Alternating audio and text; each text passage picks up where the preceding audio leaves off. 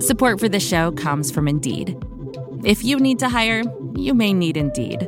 Indeed is a matching and hiring platform with over 350 million global monthly visitors, according to Indeed data, and a matching engine that helps you find quality candidates fast.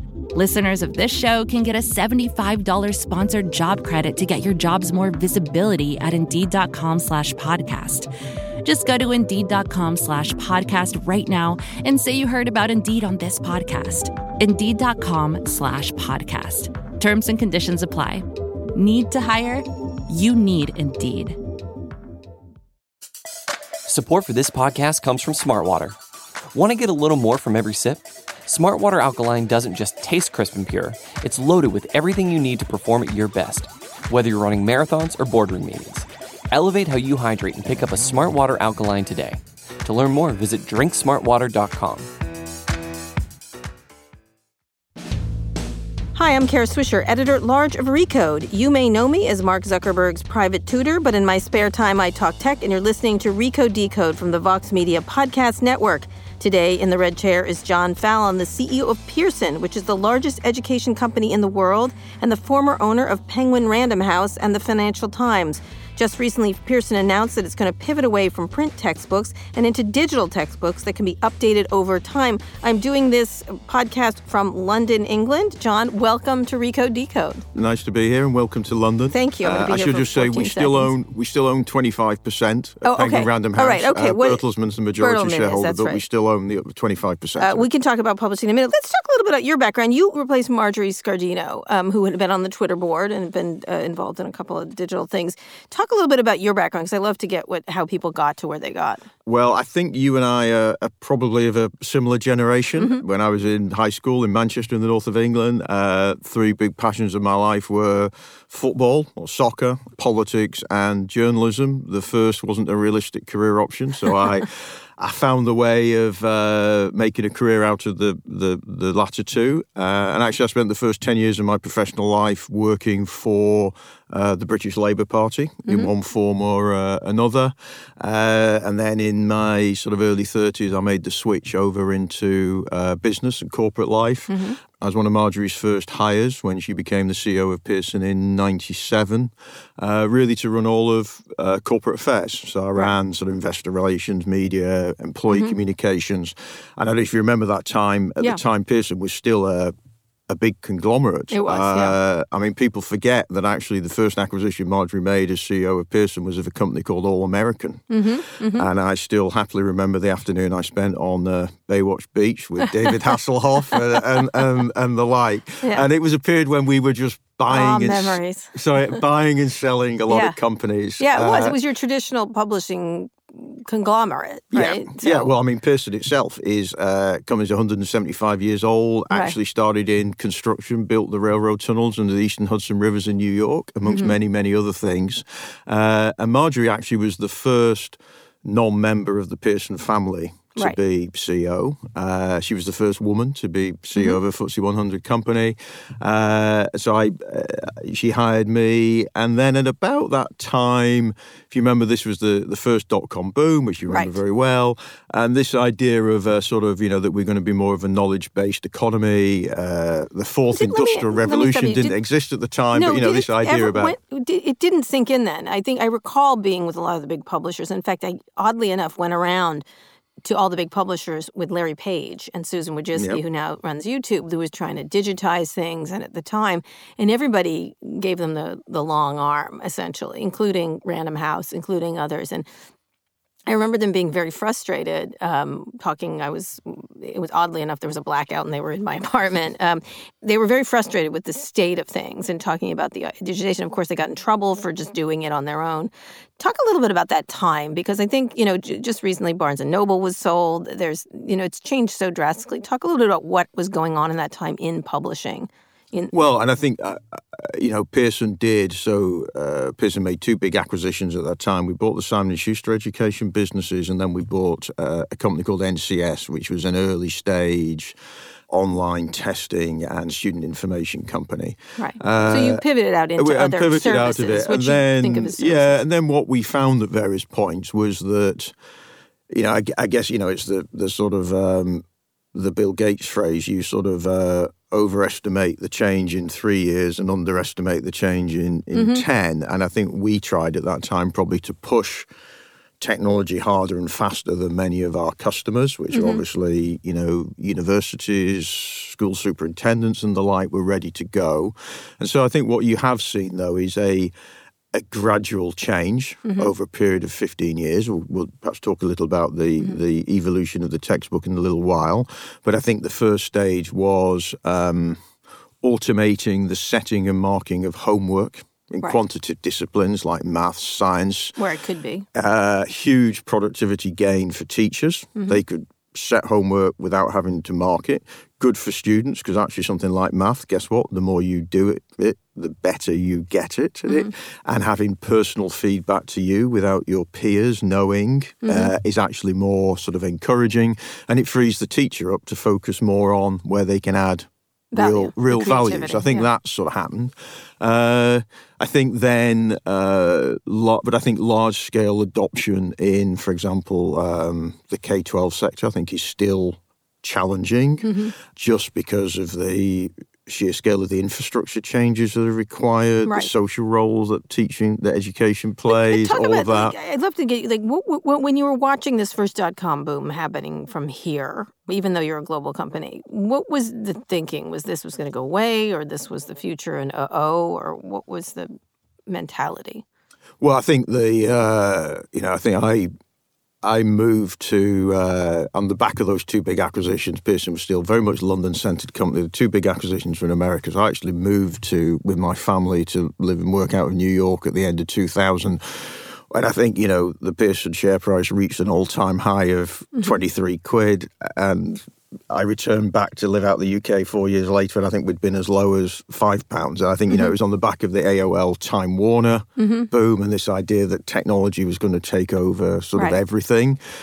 But, I think with hindsight, clearly we were all very naive. But I think, Britain was caught up in the same thing that I was with Brent Hoberman last night, who was the founder of, lastminute.com, which again, so I mean, I think it was a smaller scale, but it was very much the same trends that you saw in the US, you saw here as well. So you worked your way up there and it took over last year, right? Correct? Yeah, after spending 10 years running our education businesses around the world outside of, I took over from Marjorie in 2013. Break down Pearson, because it's a company people don't know, but it's the biggest textbook distributor in the world, which of course will be deeply impacted by technology. There's lots of companies like Chegg and others that are trying to do different things.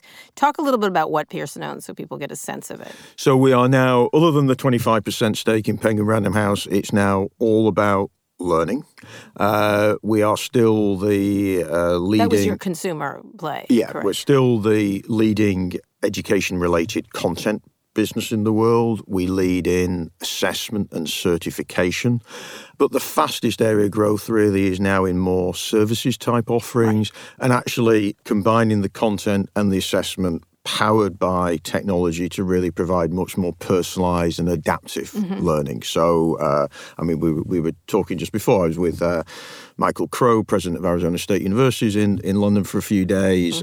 He's a major partner. We help to run Arizona State University Online, which provides a pure online university experience. He's a fascinating guy. Fantastic. And all the rigor, all the quality. They educate the most people around this. Absolute outcomes as good for their online students as their face-to-face students. The cost for a student who's out of state to Arizona is significantly lower online, much more flexible, much more adaptive. Large numbers of working adults. I mean, one of the biggest challenges I think America has, we have something like 30 million working adults who have paid for some form of university education but have nothing to show for it. Right. So a lot of it is around how do you help people to complete their university education, have the credential and the badge that enables them to progress. So we do a lot of that. We work in countries, work in 70 countries around the world, 24,000 people, big digital transformation. So we're investing about $1 billion a year in the research and development of things that help people to learn more effectively. Right that's now, essentially what we do. So that's where you're moving to, but I just want to get people a sense of what Pearson had done. When you're thinking of textbooks, this is actual textbooks that you redo every 3 years. Explain how it's been done. So about still about 20, just over 20% of our $5 billion in annual revenues come from our U.S. higher education courseware or call it college publishing business. Right. These are these giant textbooks. Yeah, and and biology or history. Exactly. So we are in the 14th edition of Philip Kotler's Marketing, the best-selling marketing textbook in the world. Right. There won't be a 15th edition. Think of it more like, FIFA 18, FIFA 19, FIFA 20. It'll be Marketing 2020 version 1, version 2. Digital first, designed for a mobile world. You update for when there's changes in the field of study, scientific breakthroughs, new case studies.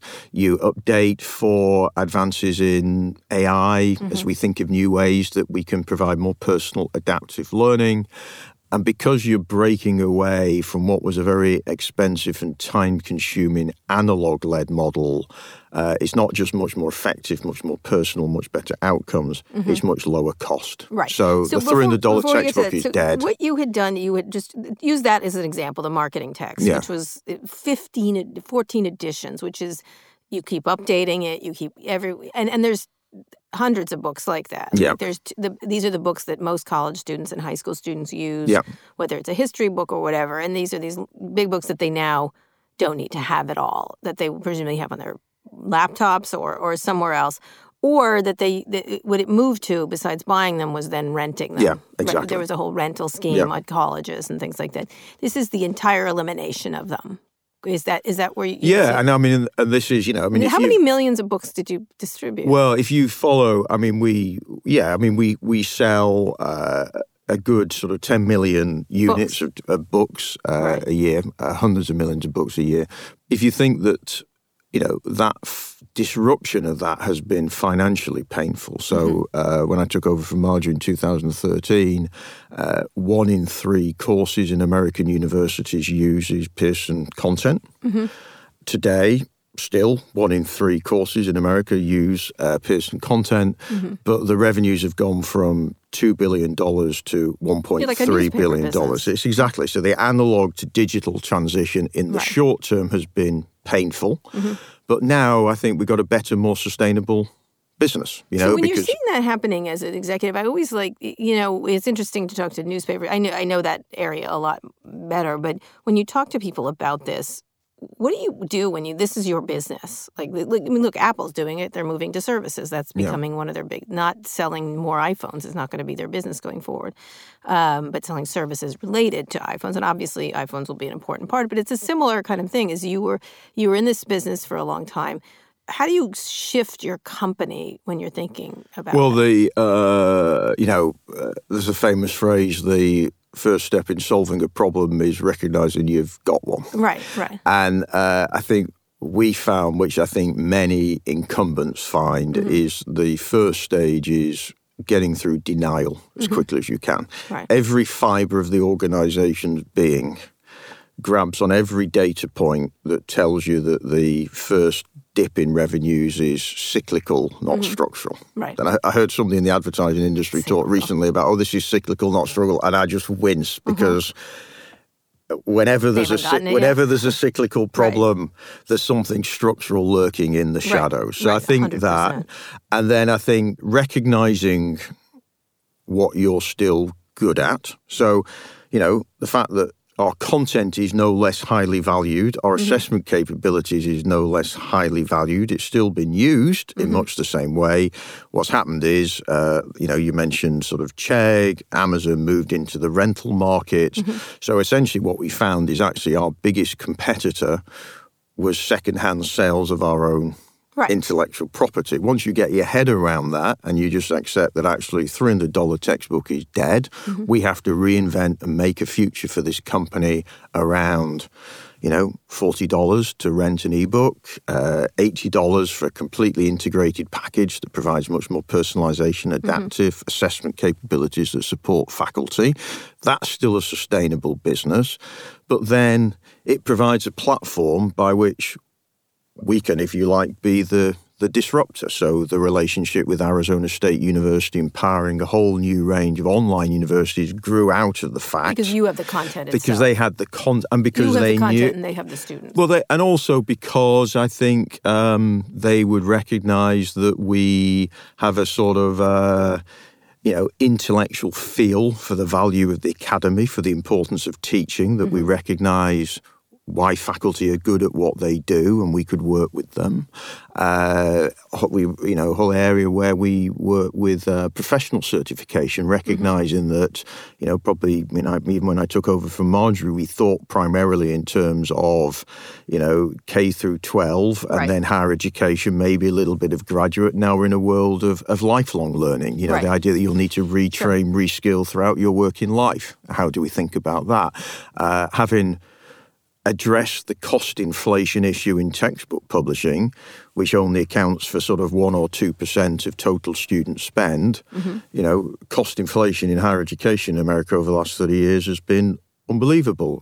That issue needs to be addressed. How can we help and what role can we play in making high quality education much more affordable, much more accessible, much more relevant to more people? All right, we're here with John Fallon. He is the CEO of Pearson, which is the biggest education company in the world. I think it's the largest education. What do you call yourself now? We call ourselves the learning company. The learning company. All right. I just want to know. And the reason for that is because this is the other big thing about this is in that days when we were publishing all those textbooks, we invested so much time and effort in the greatest academic rigor. We had absolutely no way of knowing what outcomes they helped to achieve. Right. Now, for every product we launch, we know that is an excellent, and that so there's real focus on and efficacy. We describe it, but outcomes is incredibly important. All right, we'll talk about that and more when we get back with John Fallon, who's the CEO of Pearson. We'll take a quick break now. We'll be back after this. Support for this show comes from Indeed. Imagine the perfect employee. Let's call her Jackie. Jackie is professional yet relaxed, punctual, friendly, meets deadlines, and just makes your job easier overall. But the search for Jackie can be long and tedious, especially when you have so many other things on your plate. Indeed wants to help you find your next Jackie. Indeed is your matching and hiring platform with over 350 million global monthly visitors, according to Indeed data, and a matching engine that helps you find quality candidates fast. They leverage over 140 million qualifications and preferences every day, so their matching engine is constantly learning from your preferences. That means they can better connect you with your Jackie.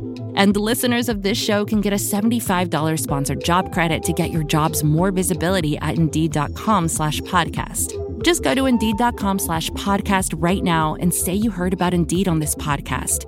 Indeed.com/podcast. Terms and conditions apply. Need to hire? You need Indeed. Wow, that guy means business. Just an amazing player. No, not him, the sports photographer behind him. What? He has a business bank account with QuickBooks Money where he earns 5% annual percentage yield, so he's scoring big on and off the field. You might even say he's the MVB. MVB? The most valuable business. Making your money work harder. That's how you business differently. Intuit QuickBooks. Banking services provided by Green Dot Bank. Member FDIC. Only funds and envelopes earn APY. APY can change at any time. We're here with John Fallon, the CEO of Pearson. I'm in London right now, and we're talking about the education business. Pearson used to be a textbook company, essentially. Whatever, if you were a student, as I was, you carried around these giant, heavy textbooks. You tried to kill cats with them. They could kill. You could just drop one on it. I remember my economics book was enormously heavy. I probably have back problems today because of carrying it around. This idea of digital efficacy, it's a really interesting one because First, I want to talk about the disruptors that have been trying to sort of move in on this. There's so many Silicon Valley startups, many of which are struggling. A lot of these online universities, a lot of these things that are seeking to replace you. One of the things they are lacking from, and it doesn't bother them, I know that, is the actual content. They don't have the educational content or the educational rigor. Talk a little bit about the enormous money going into these startups that are there were dozens of these edu startups. And I still am questioning whether any of them have really broken out in a really significant way. There's ones that, help. There's ones that LinkedIn bought one. What was that one called? Anyway, that was Lynda.com. Everyone's trying to buy these, which is trying to get better at your job or get certification in computer stuff. There's some that teach you to play the ukulele. There's some that teach students. There's some that Mark Zuckerberg's backed a number of initiatives in order to change education completely, like to transform education. But at the heart of it is this idea that digital will solve everything, that if we are only able to model these things and understand what students want, we don't need teachers almost. I know they say that, they don't, but it's behind the eyes. It's like that this can be done. Everything that can be digitized will be digitized is one of the things I say a lot. That's the mentality. Talk a little bit about this when you're facing enormous amounts of venture funding, all kinds of new theories about that. Nothing wrong with that. Talk about what it's like when you have one of these companies that has already been in this business for so long. Well, I think you have to recognize, one, what it is you're really good at, but also really understand your customers and really understand, to use a terribly old-fashioned word, the pedagogy. Mm-hmm. There is an art and science to learning. And you learn by doing. You learn by teaching others. You have normalist people talking about, I'm going to be the Netflix, or I'm going to be the Spotify, or I'm going to be doing this. And there are things we can learn from that, because this is absolutely the Netflix or Spotify generation. So in terms of a business model, they want to rent or subscribe. They don't want to own, and they do want an incredible, which makes sense. And they also even want, from an environmental point of view, and they also want an incredible user experience, which is really important, and is something that has been challenging for us and many other publishers over time. But obviously, great television or great movies, can make you laugh and make you cry and make you think. But you sit back and you consume. Education, you lean in and you do. Right. And I think if you don't sit back and chew, I love that. if you don't understand that learning is complex and it's messy, and you learn and you get some feedback and you go again. And you, as I say, you learn by sharing and you learn by teaching somebody else. Right. So I think the education is riven with a lot of false dichotomies, and perhaps the worst of them all at the moment is somehow that this is teacher or technology. Mm-hmm. This is teacher and technology. It's not human or machine, it's human and machine. I think we'll talk a little bit about how we are deploying artificial intelligence. We very much think about it as an intelligent assistant. It's there to support and enable and empower a teacher and a student. It doesn't displace or change that human dynamic. What you're going to be doing. What is this digital textbook? We are launching in September the first of a new generation of apps called Ada, A-I-D-A. It's a very British name. Is it a British? Well, it's a sort of partly tribute to Ada Lovelace. I got it's partly a recognition that AI is about British, aiding. Right? She was, aiding and supporting and enabling. I love it. I love that name. I don't like most names, I'll tell you. And the I'm sorry, for those who don't know who Ada Lovelace is, explain. They should know. So Ada Lovelace was one of the, I think with Charles Badgett and one or two others, was one of the absolute sort of pioneers of the earliest stages of the computing. So, way before Alan Turing and what was happening out at IBM on the West Coast and all of that. Yes. The first of these apps is really aimed at introductory calculus course, as it's known in America. It'd be an introductory math course that you'd take if you were doing any science or engineering degree. Yes, I did not take that course. It's one of the hardest courses. One of the biggest reasons people drop out of STEM degrees is they don't master calculus. And so most of what we do, as I was explaining, is around helping and supporting the teacher-student relationship. This is the first app we've launched, which is aimed directly at students. So you have the relationship. So we have the relationship. And the way it will work is, one thing we've learned is the best way to solve a math problem is still to get a piece of paper and a pen, write out the problem, and then solve it longhand.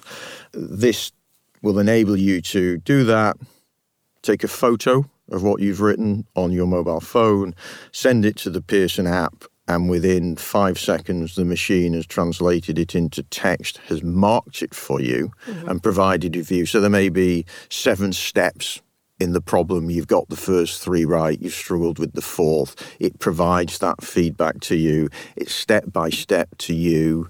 There's something like 100 different concepts that you have to master in introductory calculus. Sure. If you're designing a textbook or a lecturer designing a course, you teach those 100 concepts in a linear way, building one another, which is the only rational way you can teach something when you're trying to do it to large numbers of people. This enables us to then also teach them in a non-linear way, which means it's personal and adaptive to you. So people learn. So it's personalized and adaptive. But again, I would argue this is very much complementary and supportive of a teaching. All right, so if you're going to have the relationship with the student directly, what is the need of the teacher then? Well, because I think then it would be, this is not likely to be sufficient in itself to replace, the student's still going to be studying at a university. We could see a scenario where it's bundled with the course, where it's feedback. I was at a major university in the south of the US recently, one of the biggest and most forward-thinking math departments. I described it to him, and he said, we'd love to have that. So we're launching it first as a direct-to-consumer, but you can imagine lots of different applications, and we're starting with calculus, but it could be across lots of different subjects. The student would get this and just go through it themselves. You couldn't teach yourself calculus with it, could you? You couldn't teach yourself calculus, but you could use it to, I've got an assignment, I'm struggling with this, maybe this will complement and supplement it. And as I say, if it was bundled, you could then see a scenario where, with the student's permission, you could then share the insight and feedback with the teacher, who would then be able to say, so they had 100 students in the class. My kids are already doing a little bit of a version of this in Spanish. And exactly. It's more like practices. It's practices. This has got, this will have a lot of rigor to it. The other interesting thing is, as part of it, we've, created a lot of the content that goes with it. And we've drawn very heavily on our experts and all, obviously, the capabilities we have in this area. But when you are designing for a mobile app, you actually have to go back to very first principles and create a difference. So I think you will see. So it's phone-based or iPad-based. Yeah, it's mobile phone. And this actually goes back to one of your, you're asking me earlier about what lessons do you learn, is we have to exist in a sort of like a twin-track, almost 2-speed world. We have to continue to transform and adapt courseware for professors to teach. Right. In campus-based situations or in institutions. And in addition, there's also a lot more informal, complementary, different types of learning, which is a different experience. And doing both draws on a lot of the same expertise, but it's a different experience. These 8 apps, so one is design. in calculus, you're releasing individualized ones. Calculus is the first one, and then there will be a whole other range of areas. Another area, big application for AI. So we have used artificial or machine learning for many years in our high-stakes assessment. So if you take... So you're assessing, you assess tests. So if you take the Pearson test of English, which is a test that's used for immigration purposes in many countries, for citizenship purposes, or for admission if you're a non-native speaker and you want to go and study at an English-speaking university. The speaking and listening, all elements of that test is marked by machines. We've taught the machines to mark that test. Something like speaking, the level of accuracy of the mark is much better because you remove all human bias. you get the result much more quickly, and you get the feedback that is personal to you and helps you to improve. So it's assessment for learning. I'm just going to use it because, there's been so much controversy around predictive policing and everything else in terms of if they're dealing with someone of color or someone not. Does that go into your thinking of like who you're testing or? Well, as I say, it's completely the test itself does not know the person, and it doesn't know their nationality or ethnicity. It's purely on the basis of the fluency of their. Have you ever thought about? Because facial recognition would work very well in your field, could possibly in terms of people interacting that way. How do you look at those things? I just did an interview with an Amazon executive where he said it's not our responsibility how it's used, essentially. I think it is our responsibility as to how it's used, and our responsibility is to empower people to, progress in their lives through learning more effectively. So everything we do is about enhancing teaching and learning, and we wouldn't ever get caught in doing anything other than that. If you're applying AI to a lot of learning, which obviously testing is a very good area, looking for patterns. When you get into more complex thing, which is less, this is the answer, that makes sense. When it becomes more, most of learning is about the more subtle things. How do you then apply AI to that? So it can provide individual feedback to the student. It can say, well, you've mastered this concept, but you're struggling here. So here's where you should focus more effort. Here's a tip from you. Here's a little snippet of a video. Here's a person you can talk to.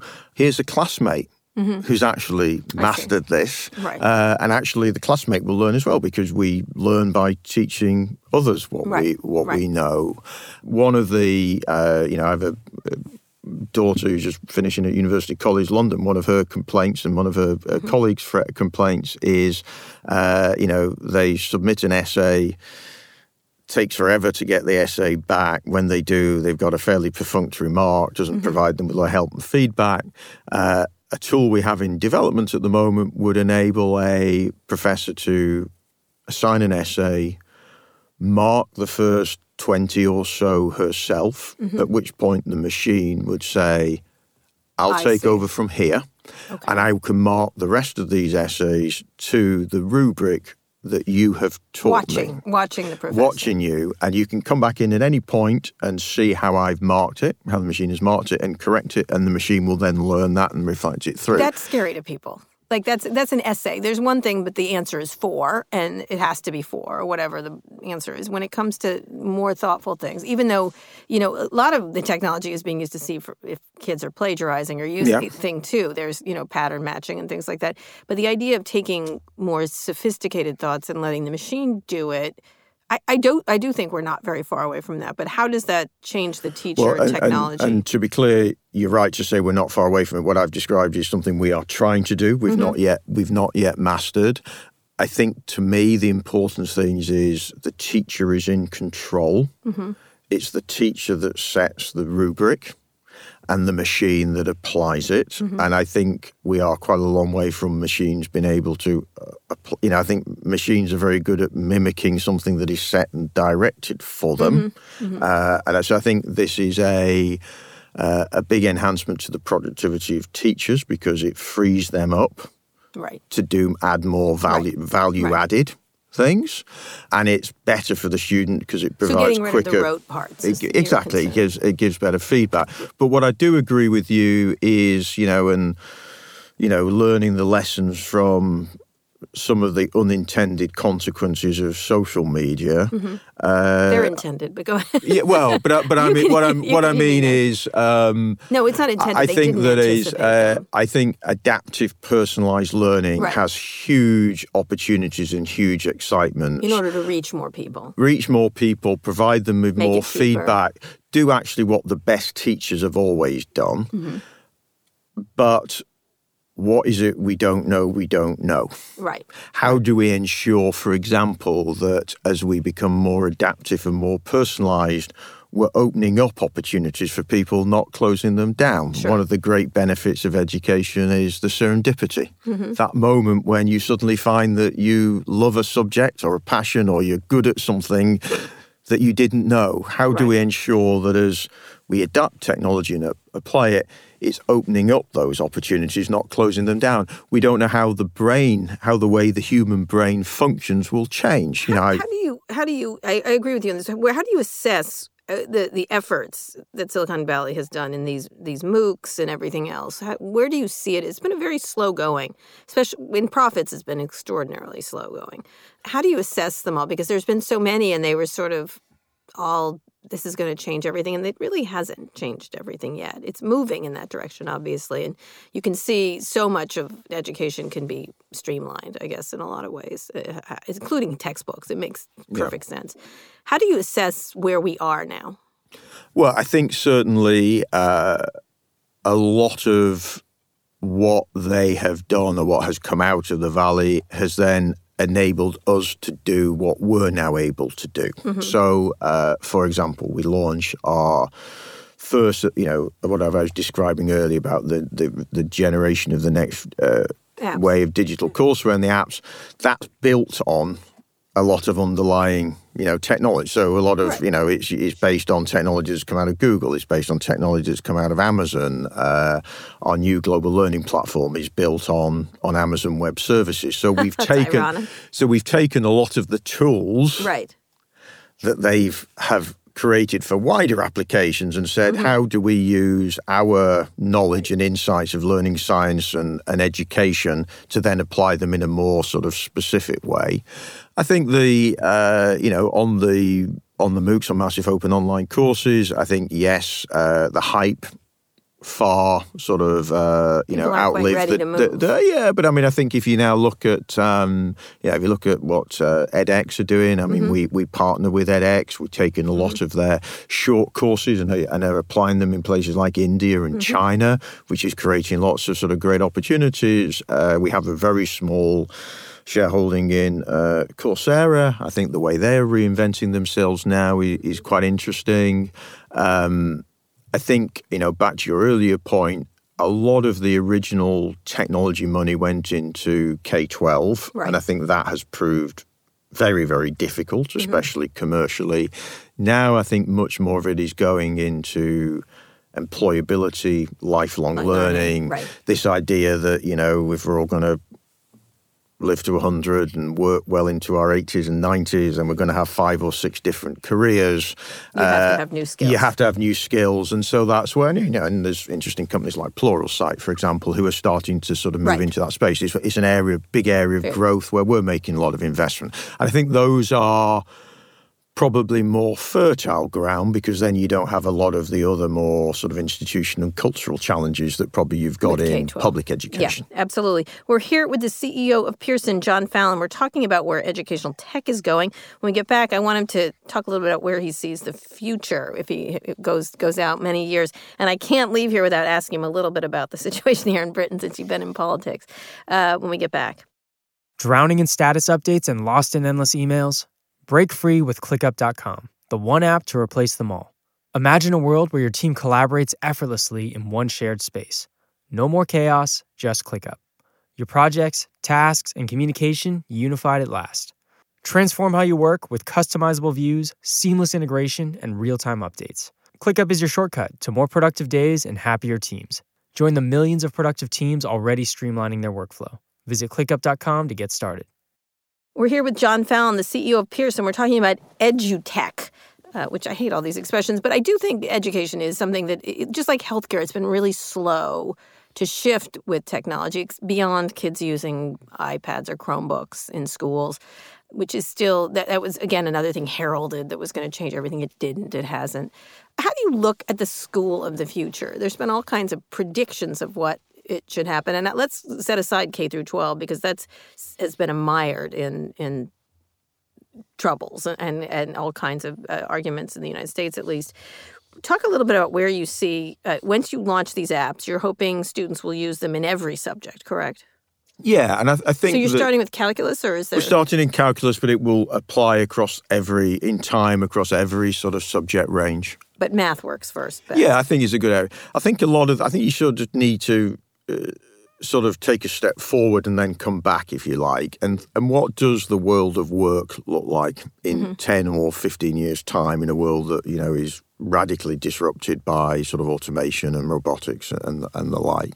And I don't know if you remember, there was the first of the studies in this area was, I think, about 5 or 6 years ago, and it was, 47% of all jobs in America are going to be sort of automated within 15 years. I keep saying that's that was the co-author of that was a guy called Mike Osborne, who's the professor of machine learning at the Oxford Martin School, obviously here in the UK. And I remember we got talking to him, and like all good academics, he told us all the things that were wrong with his own research and how it was sort of flawed.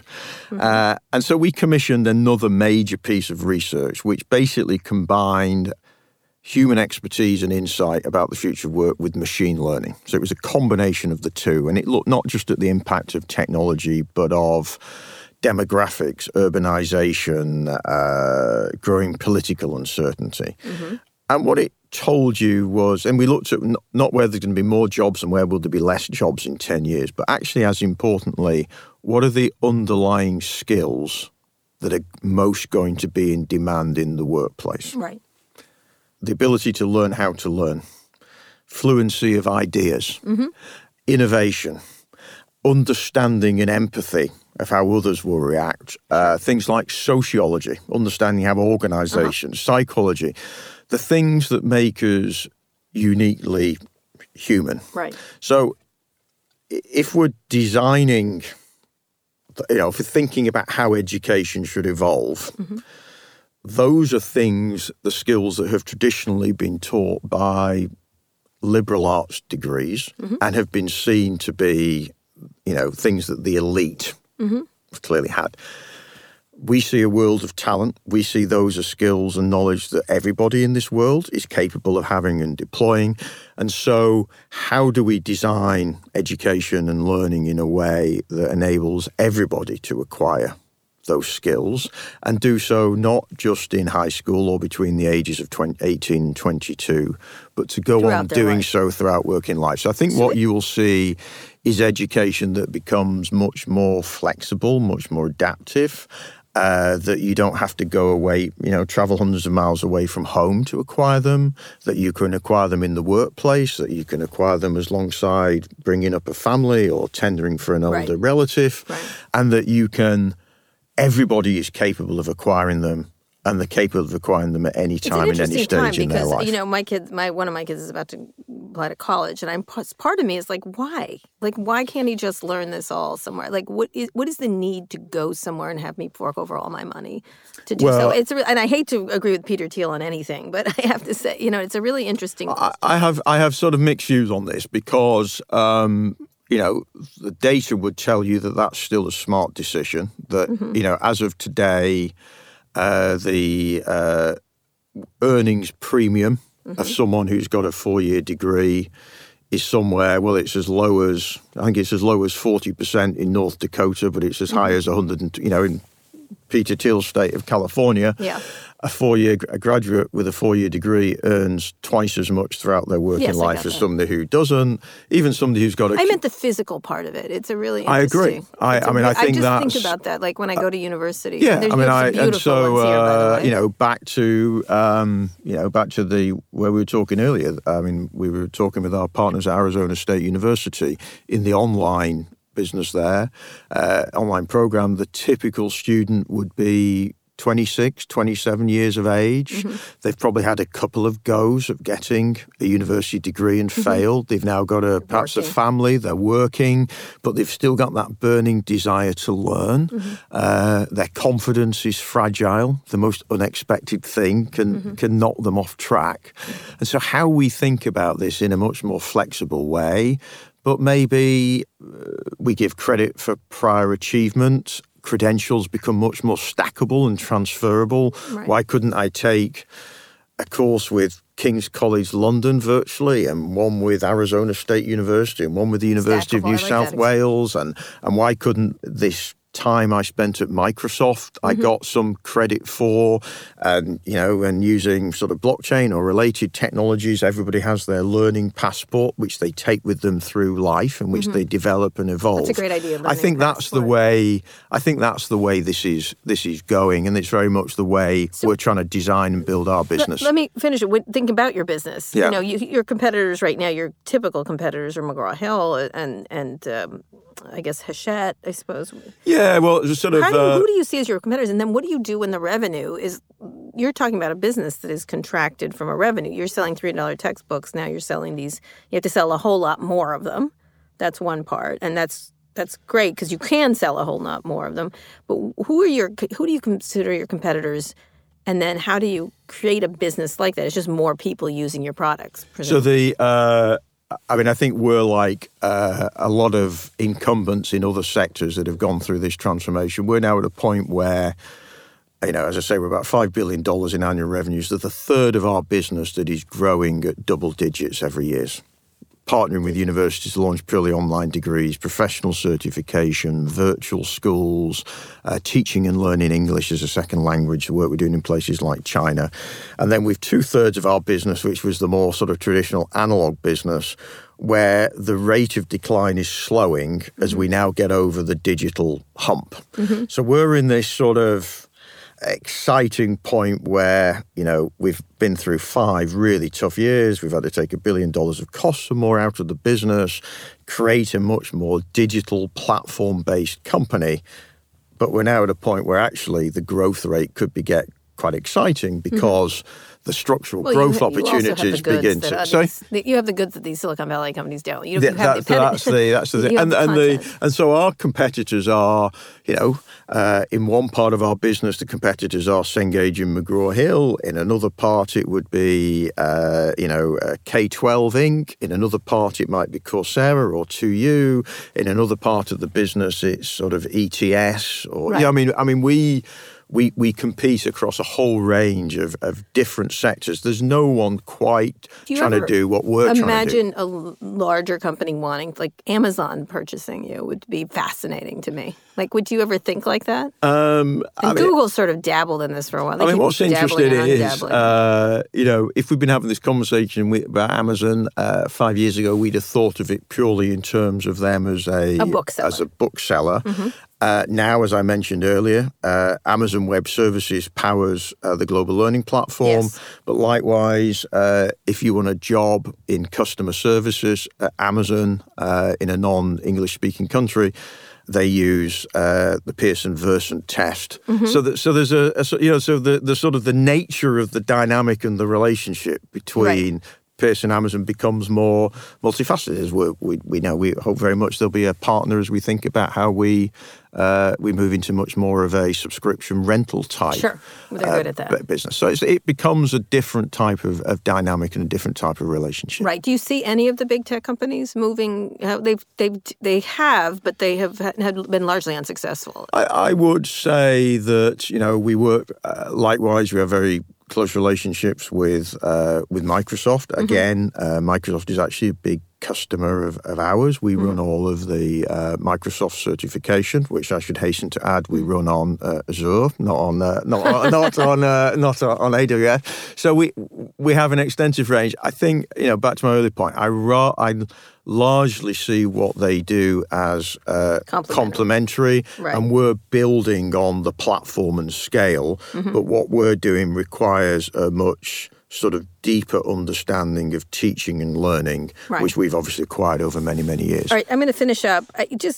You've been in politics for a long time watching this. A lot of tech has gotten involved in politics. There's all kinds of things going. How do you look at it from here? What is you're about to have Boris Johnson as your PM, I think.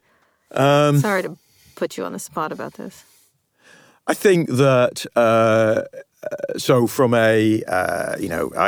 speaking from a Pearson perspective, obviously we operate in 70 countries around the world. We're bipartisan. We've got used to working with governments of all sort of political hues. I do worry that there's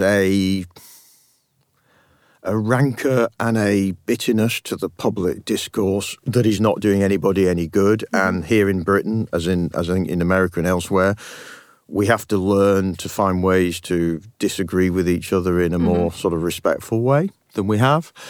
And I think the other thing that's interesting observing this is, excuse me, that we have an electoral system that was designed for a two-party world, right, where those two parties were normally sort of varying hues of the same colour. We're now in a world where, there's perhaps more stronger. I'll avoid using the word extreme because that's probably a bit too pejorative.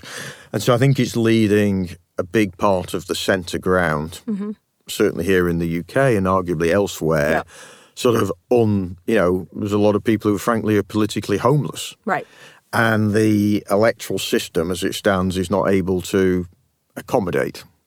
Education. And I don't know how that changed. So I think that is I'm going to let you off the hook. That is clearly important. Thank you for letting me off the hook because there's no way of winning with an answer there. It is really interesting to see. It's the same thing. It's the same thing worldwide. I've traveled recently a lot, and it's fascinating to watch what's going on, rendered asunder by tech. And there's ways tech can really be. I'm trying to lean into the solution-based tech this year. Yeah. I've been chastising them quite a bit for I don't think they're unintended consequences. I think they were fully intended in a different way than you're thinking. Anyway, last question. Will there be an Oxford-Cambridge in 50 years? Yes, I think there will because I think they are... Because they're pretty. Yeah, but also I think there will be a need, they have a niche and an important role These kind of in the market. But I think there is also a new type of institution that will emerge. I think you could see the first truly global university that could emerge. Perhaps, American, Chinese, British, Australian, India. I think that is focused not on the top 1%, but the top 100%. Right. That takes the view that every person in this world is capable of learning and achieving more of themselves, and that excellence and quality does not mean exclusion. Absolutely. It can mean I inclusion. think the problem in our world is that's what will emerge. Quite what that looks like, I don't know. But I tell you, we very much want Pearson to be at the heart of making it happen. All right, good, well done. I always do think that the problem, I've been saying this a lot, and is that it's not a lack of talent, it's an opportunity. Yeah, exactly. Which is interesting. I really appreciate it. This has been a fascinating conversation. This is John Fallon, who's the CEO of Pearson, which is the largest educational company in the world, I think. John, thank you for coming on the show. Thank you. You can follow me on Twitter at Kara Swisher. My executive producer, Erica Anderson, is at Erica America. My producer, Eric Johnson, is at Hey ESJ. How do people find Pearson at Pearson? Pearson.com. Okay, great. And what Twitter? Do you tweet, John? I do. John Fallon, at John Fallon. Okay, tweet at him. If you like this episode, you really appreciate if you shared it with a friend. And make sure to check out our other podcasts, Recode Media, Pivot, and Land of the Giants. Just search for them in your podcasting app of choice. Also, thanks to our editor, Joel Robbie. Special thanks to David Prest and Ollie Morris at Whistledown Studios here in London. Thank you for listening to this episode of Recode Decode. I'll be back here on Monday. Tune in then.